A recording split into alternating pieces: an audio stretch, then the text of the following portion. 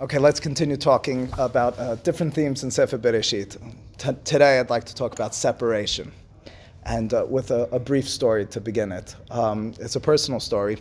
A friend of mine, whom my wife and I set up, the two of them. It was a good friend of mine, and it was a good friend of my wife. They were from different worlds to a certain extent, but we set the two of them up, and they got happily married. And P.S., before I even finish the story, they're married for, 15 years with 5 children, very happily married. So the story I'm about to tell you is to take away from none of that. But at their engagement party, Ashkenazim refer to it as their l'chaim, so my good friend got up and he spoke for just a few minutes. And what he said, in addition to thanking my wife and myself for setting them up, he said, this has just been a match of min hashamayim. This was from heaven. It was destined to be. And the proof is that we've just never gotten in a fight. And if we've never gotten in a fight, clearly this is just something above and beyond anything we could have possibly expected. I've never heard of another relationship in which the boy and the girl went out for a period of time and never got into a fight. So I'm brought up in a family in which we solicit unsolicited advice in circumstances where we see fit. So later on that night, I took him to the side and I said to him, it sounds to me like your relationship is not so deep. So he said, what do you mean? I said, if you had a depth in your relationship, wouldn't there be fights? Wouldn't there be circumstances where you disagree on things? You guys ever discussed matters that were significant? Have you ever been involved in conversations or debates about matters that you guys actually cared about? Because how could it be that you never disagreed about anything? Do you care about her? Does she care about you? I mean, it fell on deaf ears, and I hope, and I'm sure they've had many fights over the course of the rest of their years together, but I think that kind of story demonstrates and describes to us in relationships to a certain extent how separation is often or can be in a way, something that breathes life into the relationship. Now, that's not to say that there can't be devastation through separation, but at the same time, it's to argue, and that's what I'd like to throughout, that there's a certain healthiness and a certain vibrancy that is born out of separation at the appropriate times in all relationships and in all circumstances in life. In fact, in this first source, right, from M. Scott Peck in his book, The Road Less Traveled, he's describing relationships, and he writes, if I'm not mistaken, the heading to this section is Love is Separateness, right? He writes, although the act of nurturing another's spiritual growth has the effect of nurturing one's own, a major characteristic of genuine love is that this distinction between oneself and the other is always maintained and preserved. The genuine lover always perceives the beloved as someone who has a totally separate identity. Moreover, the genuine lover always respects and even encourages this separateness and the unique individuality of the beloved. Failure to perceive and respect this separateness is extremely common, however, and the cause of much mental illness and unnecessary suffering, which means to say, in shorter language, is when you're involved in a relationship and there's no space and there's no capability for each one of the individuals or all of the individuals to operate while on a team, but as individuals as well, so you stunt the growth and the better of all. So now that's the introduction. How does that have anything to do with Sefer Bereshit? If you ask me, it has everything to do with Sefer Bereshit. And I'll begin at the very beginning. You see, there were these 2 individuals who were created, right? Adam and Chava. And they're placed in this garden. And they're told, don't eat from this tree, this Eitz Hada'at Tov and Ra. And sure enough, they transgress and they eat from that tree. And then the history as we know it of mankind, of human life, is forever different. What changed? What was altered from the state of being before and after? Well, we know in some way or another, as the Nachash described, V'item keluhim yode'eh tov vara. By eating from this tree, there was some sort of intellectual capacity that we acquired. Did things get better? Did things get worse? We now have a lifespan. Torah describes that mot hamutu, you're going to die immediately after eating from it, which means to a certain extent we live lives in which we have finite lifespans. But fundamentally, what changed before and after eating from Eitz Hadat? So Ramban Nachmani in his Perush to the Torah argues the following. It's hard to understand, but I'd like to take a few minutes to understand it together with you. He argues that prior to eating from this tree, there was no rason. There was no freedom of choice. It's only after eating from the tree that they got born within them a certain human characteristic known as desire, known as freedom of choice. Which means to say prior to eating from the tree, they only wanted to do the right thing. And they only wanted to be involved in Tov constantly and at all times. After eating from the tree, in his words, Pri ha'ilan hazeh hayam molid harason ve'hachefetz sheyivcheru ochlav badavar. By eating from the tree, there's a ratzon, there's a hefetz, there's an individual passion and desire.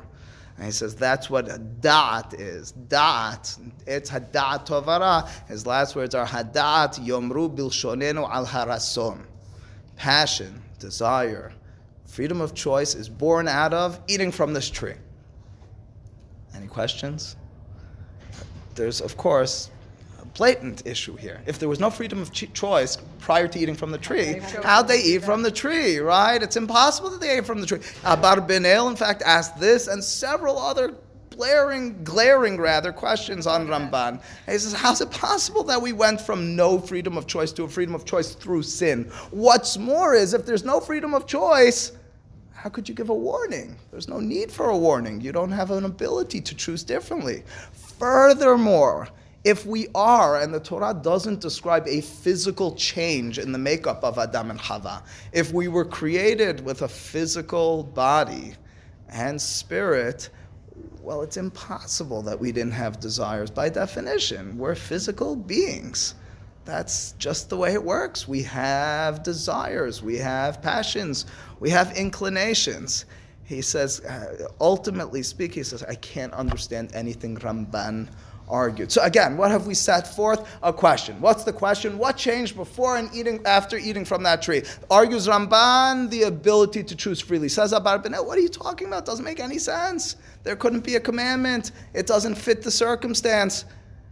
And furthermore, they couldn't have made that decision if they didn't have an ability to choose differently. So the general answer given, and it's a very important one, in source number 4 from Rabbi Dessler in his book Michtav Me'Eliyahu, but it's in Nefesh HaHayim, in Sha'ar Aleph. It's suggested by many in different contexts and different ways, goes as follows. And it's an important distinction. And to wrap your head around it is to wrap your head around really what it means to be a human being, right? His argument goes like this. This is what Ramban meant. Prior to eating from this tree, quote unquote, was a reality in which, we had decision making, but our inclination was slanted. It was slanted to making the right decisions.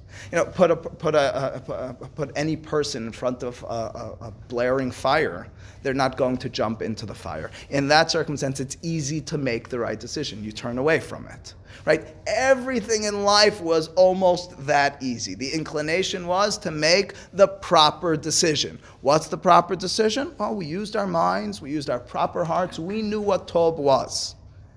After eating from the tree, after the decision to eat from Eitz Hadat, what Ramban is describing is we now have a slanted inclination the other way. Our inclination now is for ourselves, not for an almost objective good, not for the truthful right approach, but rather for what we want, what will make us feel good. It doesn't say after they realized they were naked. They realized they were naked. Before. By definition, a nakedness is a societal norm. The decision that we've made to not walk around naked is a decision that we've made as human beings, right? That's not a Torah thing? What's that? Well, the Torah describes it in the aftermath of eating as them being clothed and then God clothing them, right? But it means that prior to that, they were living in a black and white world. A black and white world doesn't drive me to put on clothing because there's nothing per se. As a matter of fact, the Torah, although it necessitates clothing, gives some damning words for clothing. Clothing are bigadim. Livgod means to betray, right? And me'il means, lim'ol ma'al means to almost rob someone, or in a marriage, it means to cheat on the other individual. What's that? Camouflage. You're camouflaging because you're hiding your true self. But in a society, we need to do so. That's just the way the world progresses. Which means to say, and here's the key point, eating from this tree brought about life. It brought about humanity, right? It brought about our emotions and the fact that we struggle and we have challenges and we feel like we might want to do that, but we have to think better of it. Prior to eating from the tree, as the Torah is describing it to a certain extent, life was a lot more simple in the respect that those challenges didn't really represent themselves. If your mind, if your heart, if your body is almost in a perfect state, so what's the challenge of living? You're not a human being. You're almost an angel or almost a god. The irony, of course, is that by eating from the tree where they imagined will become more godly, they became human beings. But being a human being means striving for that state of being of completeness. But I ask you the following question, and here's really what brings us into this discussion of separation. Listen, we're all human beings, and we all, I think, thrive or seek to thrive in moments of challenge. If we're put in circumstances and situations where there's no challenge, we become bored, and we lack passion. Why not create us immediately in a post-Etz Hada'at world? Why didn't God create Adam and Chava immediately, all of humanity, as human beings? Why create them, at least in the telling of the Torah, in a fashion in which we kind of were inclined to do the right thing, but sinned, caused separation, were banished from Gan Eden, and then became quote-unquote human beings as we know? Why not just create them as regular human beings? It's the million-dollar question. It's almost as if the system was rigged for us to eat from the tree. Life was quite boring. What were you doing? What was life about if you couldn't do real bad? You had to overcome your inclination to do bad. So why weren't we created that way initially?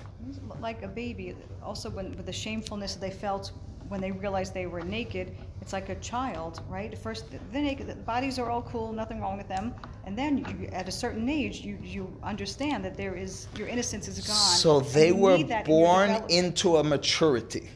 Why weren't they born with a maturity? No, they were born with an immaturity, and right. They needed to mature. What I'm saying, they grew into a maturity. So right, so to put it in different words, this separation, this sinfulness was necessary to bring about the maturity.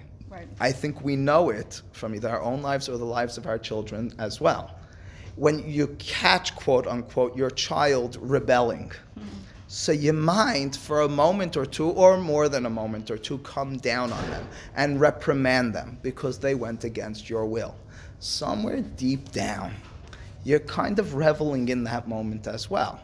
You're kind of realizing that they just grew into a state of being in which they were able to make a decision on their own.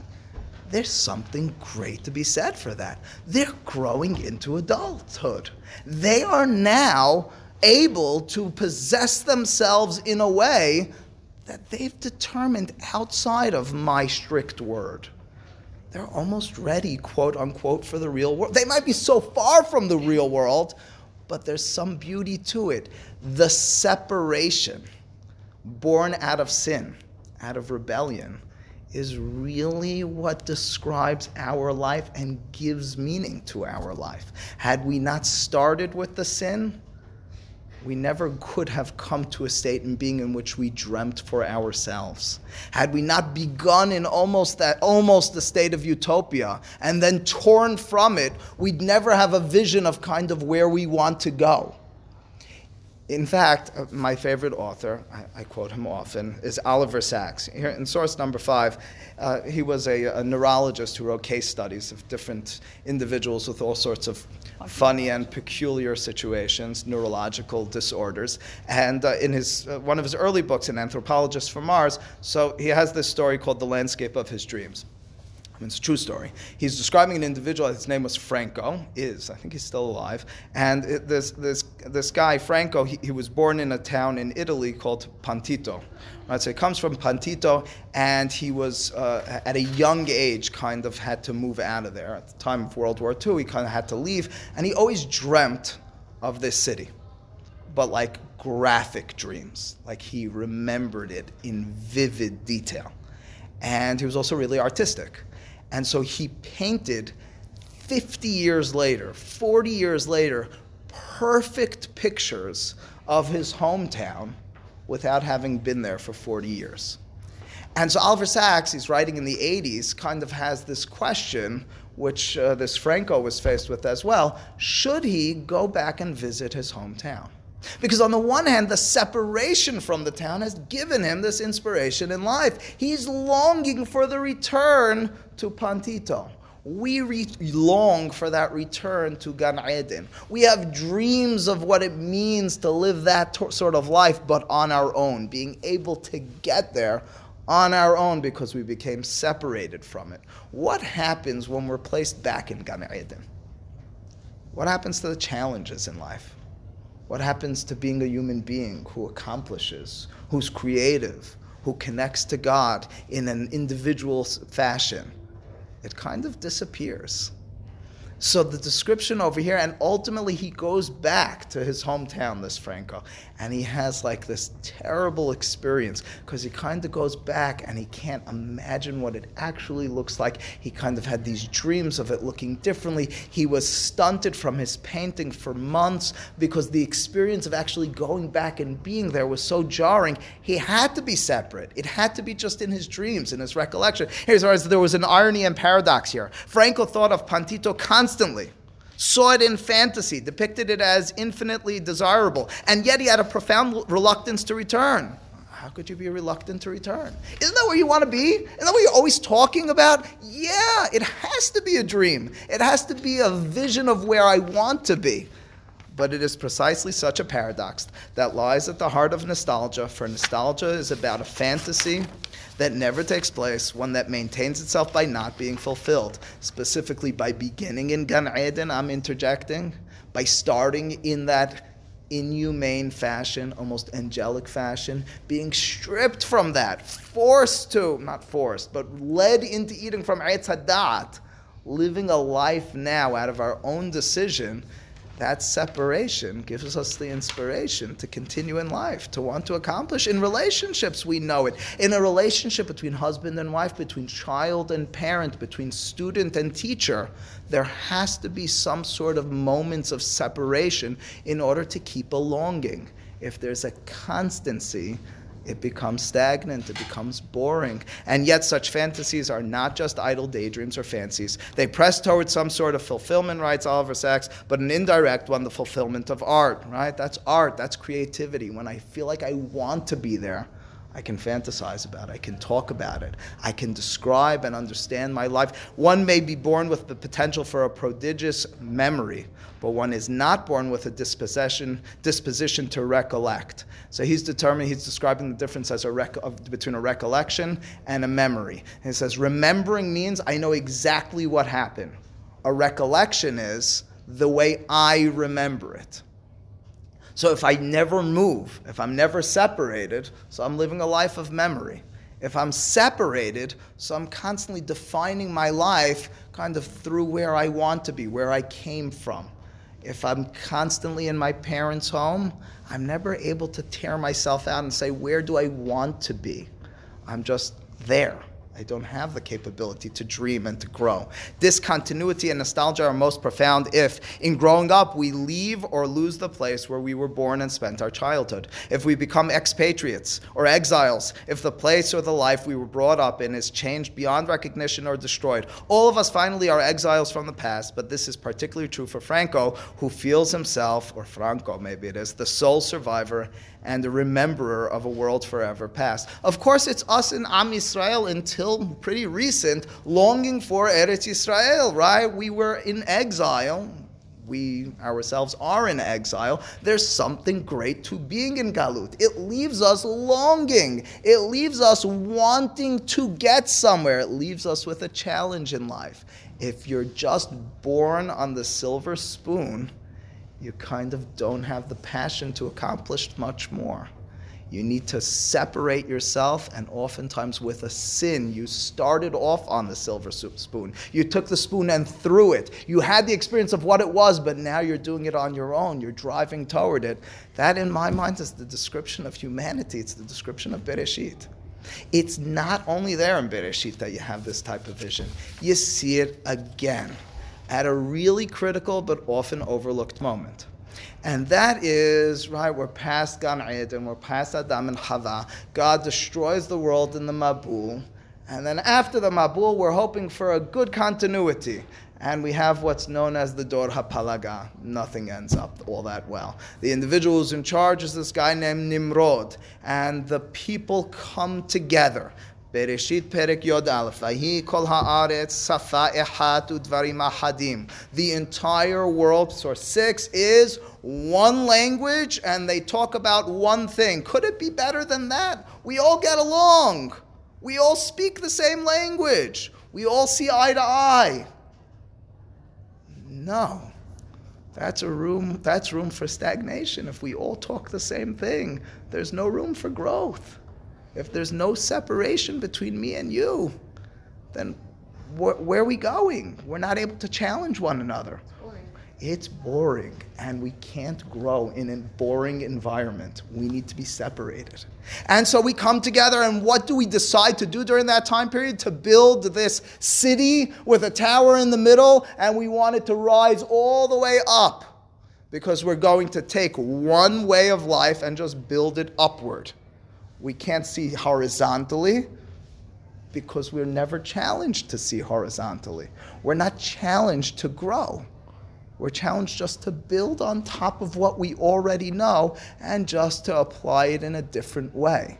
So they build upward, and God in turn is challenged because the mandate for us is to grow as human beings, and we're not growing as human beings. We're just becoming set. And our fear at that time, in fact, is pen nafutz, the pasuk says. We're nervous, we'll be dispersed. What's wrong with being dispersed? The second you're dispersed means I'm separate. I feel vulnerable, but I'm forced to grow. I'm forced to exhibit my individuality. Life is far from boring then, but it's really difficult.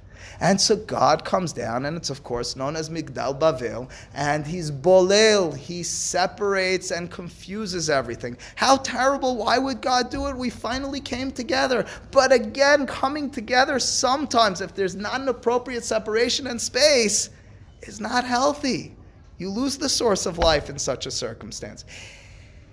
In fact, in this context, in source number 7, the Kabbalists see, it's quoted by Rab Tzadok HaKohen, the Kabbalists see this in some way, and I'll tell you kind of the word they play with, you'll pick up on in a second, being the inspiration or the source in some way or another of what we know as Torah Sheba'al Peh, the oral tradition of Torah. All the books in this room, right, all the rabbinic works, all of our own thought on Torah grew out of, in their mind, Migdal Bavel. Well, certainly the Gemara that we generally use is known as Talmud Bavli, the Babylonian one, so kind of matches in that respect Migdal Bavel, and they are playing on that word. But in what way is Torah Sheba'al Peh, which is kind of in the scheme of things what we do when we study Torah. What we're developing right now is Torah Sheba'al Peh. Torah Shebechtav means just reading God's words. What we're doing right now is developing thoughts and trying to figure out for our own minds and our own lives what Torah means. That's Torah Sheba'al Peh. That came out of Migdal Bavel. But I think, again, the point is the same. If we all talk the same way, if we all see things the same way, if we only talk about the same thing, if we have that rigidity to life, and all we can do is look upward, but we can't look to the side, and you can't challenge me, and I can't get in a fight with you because that's dangerous to get in a fight with you, and I can't think differently, and I can't sin and stumble, and in turn look back to you and say, but I want to be a part of this. Let's figure out a way to mend this so that my relationship with you and my relationship with the Torah is, again, boring. Go ahead. So why are there certain sects of Judaism that feel so strongly that looking the same, dressing exactly the same, they put their children in the same clothes? I mean, sure, we do it also. Right. They feel like they want to speak the same and not even look at other people, and it's lauded to be like, this is the ideal. Right. So living a life in which there's no room for individuality is very dangerous. There can be room for certain uniformity. In other words, we can dress the same way and kind of sequester ourselves, separate ourselves, but at the same time, individuality promoted. I mean, think about Am Yisrael in the desert, right? So we were kind of this nation. We had the same laws, and to a certain extent, we still do, right? We have the same laws. We are bound together, but at the same time, we were told, if you want, you could be a Nazir, right? You can set yourself apart. If you want, you can work in the Mishkan. If you want, in other words, there's always been this vision. Thank you very much. My pleasure. Thanks for coming. There's always been this vision of let's keep together because there are fears from the outside of kind of losing our tradition, our unity, which is positive, but there has to be room for separation, for individuality. If there's not, then you've kind of lost the chance for growth. Creativity is stunted. I'm telling you that if they're doing it fully uniformly, then it's bad. That's in short the answer. In fact, there's this midrash that describes the fact that prior to the world, several things were created. It's hard to understand. One of them is Torah. Well, we can kind of wrap our head around that, right? Torah, being the blueprint of existence, was created prior to existence itself in some way or fashion. Another thing that's created as to being created before creation itself is teshubah. Teshubah means I've wronged you, I've wronged God, and now I'm returning. Prior to creation of the world, God almost foresaw sinning. I mean, that's not fair. I mean, so then why we punish? But it's one and the same. Your point of all this is really we're looking for growth, and we're not going to all have growth if we're the same. Those sects that do everything the same, and even the community that does everything the same, it's a fear thing. Oh, certainly. They're doing it, but that's against growth. Fear is against growth. Sure. Right? So there's everybody trying to be the same, so nobody, you don't look at anyone, you don't talk to anyone, only our people. Like that's actually a stunt of growth. Sure, Robin. Right? But at the same time, what I'm saying is there's a balance. And that was really my answer. There's a balance. In other words, at once we want to have a certain. We fear that we'll lose a certain stability. So I want to be bound together in a community. At the same time, I need the individuality, and if I don't, if it's all the same, so then it's not good. The examples I give to that. Let me finish the point on Teshuvah. So the concept on Teshuvah again is there had to be Teshuvah. There had to be sins.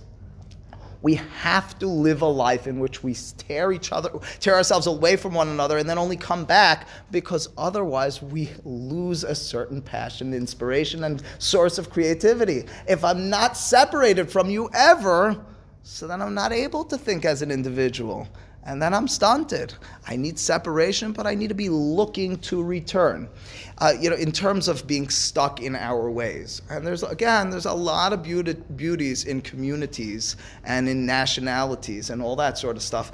But the examples I give, I've mentioned more than once, are my father told me that when he was younger in Bet Torah, there was one set of Arba Taminim, of Lulav and Etrog. one set of lulav and etrog, and they would pass it around the synagogue. And that was our way, to a certain extent. Can you imagine if we said that's our way? I mean, so we'd still just have one set in every synagogue? There was very few sukkahs, structures, and that was kind of the community structure. My aunts, my father's sister, didn't have yeshiva education. And my mother, who's Ashkenazic, did. I'm sure if I asked my grandmother, my father's mother, she would say, listen, it's not really our way. Can you imagine that being stated today if we kind of stuck to our way? If we had this uniformity where we weren't able to separate ourselves? We needed individuals to step out and say, maybe we can see this differently, which in turn changed the community as well. I mean, my father, I heard from others, which is what kind of solidifies this point. When he was a rabbi in Bnei Sha'arei Tzion, like 40 years ago, so he was interested in bringing learning to the community. This was his passion at the time. Learning, higher level learning. Do you remember these days? So he got in a big fight at the time. He wanted to bring bookcases into the synagogue. Yeah, and so there was a lot of pushback from the board of Sha'arei Tzion at the time. This isn't our way. We don't do that. You could do that in your home, do that in your school. We don't do that in synagogue. Can you imagine what Sha'arei Tzion would look like today if there weren't individuals who stood out a little bit and kind of said, we can see this differently, we can separate from this. So there's this separation, but again, I have to stress in all this, there's kind of a will to get back to a certain place as well. We want optimal growth. So we were banished from Gan Eden, and we're constantly thinking, in my own way, how do I build my way back there? That's how I grow. I was kind of have this Migdal Bavel, which is destroyed, but now in the future, I'm still looking to build, but I'm building it as an individual with different languages and different thoughts. Go ahead.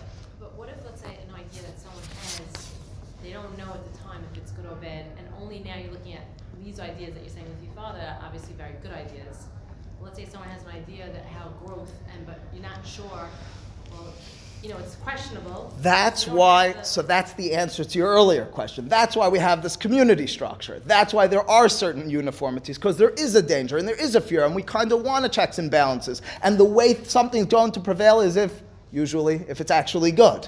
Do you know what I'm saying? So we're kind of building a paradox. We're building, on the one hand, a community and a nation which stands by singular beliefs and thoughts. At the same time, we're building a little room in there for people to separate, and if it kind of infiltrates, if it kind of is something special, it's going to hopefully take hold. But you need that room, and if there's not that room, so there's no growth. As parents, as spouses. You personally would not go back to Gan Eden given the choice. I would. Would I just walk in there? In other words, if I was given, first of all, it's too theoretical because it can never happen. God would never open the door for just entering in. Our imagination is limitless. But what I'm saying is he couldn't allow me to just go back in. The concept is an unfathomable concept. Gan Eden, by definition, needs to remain an ideal. It needs to remain something that I strive toward. That's why he places God, right, the sword there, lishmor derech etz hayim, because you can't just come back in here, because by definition, I've created a process for you, and that process is born out of separation. Yes, I wouldn't, because it would never happen. It can't happen. How come I can fathom it? I don't know. I don't know, because but when they talk about Mashiach coming, the ideal is Mashiach coming, we're all going to be in Gan Eden. It's for that reason, and I mean it's for that reason, for this reason, that Harambam writes in Hilchot Melachim, when Mashiach comes, Olam kemin hagol noheg, the world will still be the same. What do you mean the world will be the same? Mashiach time. No, he says, listen, lots of the difficulties will be wiped away. So it means lots of the competition that exists out in the world, and animosity and diseases will kind of cease to exist in the same fashion, because our minds will be elevated. But the challenges as human beings will persist, because you can't have a world, you can't have a life in which you don't have those challenges. Yes, we're striving for that Gan Eden, but we'll never get there. It's that paradox, but it has to exist. If we didn't have that ideal, we wouldn't be working towards something. If we were there, we wouldn't be working towards something. We'd just be building upward. As parents, as educators, the way Aviva Gottlieb Zornberg describes it, and I can definitely relate to this, even though my kids are not so old, but every time one of my kids hits, a milestone in their life and kind of develops a certain independence, it's a difficult moment for me. because I was kind of holding their hand until then. They were looking at me for advice, and now they're kind of doing that on their own. But at the same time, I'm understanding that this is the way to optimal growth. It's the Torah Sheba'al Peh model as well. God, to a certain extent, hands over the Torah to us and says, guys, you interpret. Really, God? Can you hold my hand? Can you tell me what's right? I don't want to have these fears and these difficulties in getting it right. But God says, it's got to be this way, because you won't actually understand it. You won't grow if you're not doing that on your own, separate from me. Here's how she writes it in her book, the beginning of this ayah. One might say that the difficulty, it should say, of rearing children has to do with the ambiguities of independence. The child must separate from the parent. The parent must allow the child to discover his or her own reality. That's not easy for the parent, nor for the child, but really not for the parent, right? But this separation, she writes, though necessary, is a complex and often tormented experience. In the act of creation, there's perhaps inevitable sadness as the work works itself loose from the vision. I've reared and raised my children to be A, B, C, and now they go out, and for all I know, they'll be X, Y, Z. But the only way they could even become A, B, C is by letting go of their hand and letting them go forward. It's the same way I need to develop myself vis-a-vis my community, my spouse, my teacher, and anyone and anything else that I come in contact with in life. In fact, the Gemara describes here in Masechet Timurah Daf Tet Zayin the reality here in source number 11 of life post Moshe Rabbeinu. Why did Moshe need to die? He was the greatest teacher, the greatest leader. He taught us Torah so wonderfully. He kind of got it across. He built this nation. I wish he was alive forever, don't you? And the Gemara describes after his death, 1,700 laws and concepts were lost. Until, says the Gemara, generations later, Otniel ben Knaz arose and he was able to bring them back with his own erudition and enlightenment. What's the Gemara hinting at? And it's here in source number 12. Rav Hutner in his book Pachad Yitzchak on Hanukkah and Ma'amar Gimal makes the following argument. He says, we needed, it's paradoxical, it's tragic, but sometimes the messenger needs to be killed for the message to be transmitted. If Moshe was with us throughout, you know what we would do as a nation? We would just be looking to Moshe. Our growth would be stunted. We wouldn't be able to develop. Without that separation, without that independence, yes, we're always looking to bring it back to that time in which it was most ideal when we got the Torah and all that sort of stuff. In fact, he quotes the Midrash Rav Hutner where Moshe breaks the luchot and God turns to him and says, Yeyasher kochacha. And Ashkenazi would say, right? Yasher koach. Good job. Hazaku baruch, Sfaradi would say. What do you mean? I just broke the tablets. I broke the luchot. No, but that's the point. They needed to be broken. I now need the people to rebuild them. I gave you them. Their sin, the rabbis are almost hinting at another sin, which was almost a necessity in our growth, was chet ha'egel. We tore ourselves away from God. We ran from the Torah, but now we run back to it. It's the way this political philosopher Aaron Wildavsky writes in his book, Moses as Political Leader. Moses, Moshe, the eternal teacher, would then, if he never died, instead be Moshe, the permanent master. Right? The difference between a master and a teacher is a master, you say, I do. A teacher is, you say, and now I internalize it. Now I kind of understand it.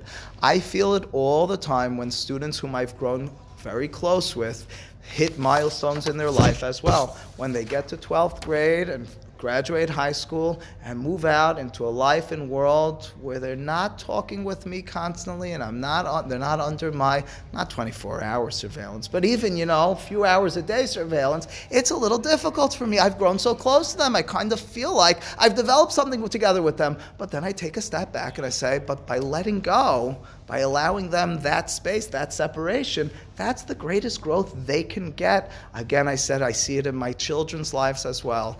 I see it as a message in Torah from Het Etz Hadat through Het Ha'egel and everything in between, Migdal Bavel as well. There's this message throughout. It's that story with Franco and Pantito by Oliver Sacks, which describes a reality wherein I need to dream of where I was I needed to be separated in order to bring about a creative capacity. Life would be boring and deconstructive, or certainly not constructive, if I wasn't in that space, if I didn't have that space provided for me. Life with separation means life of growth, means life of vibrancy. Baruch Adonai le'olam. Amen v'amen. You want to hear a funny joke? Of course. Oh, Pleasure.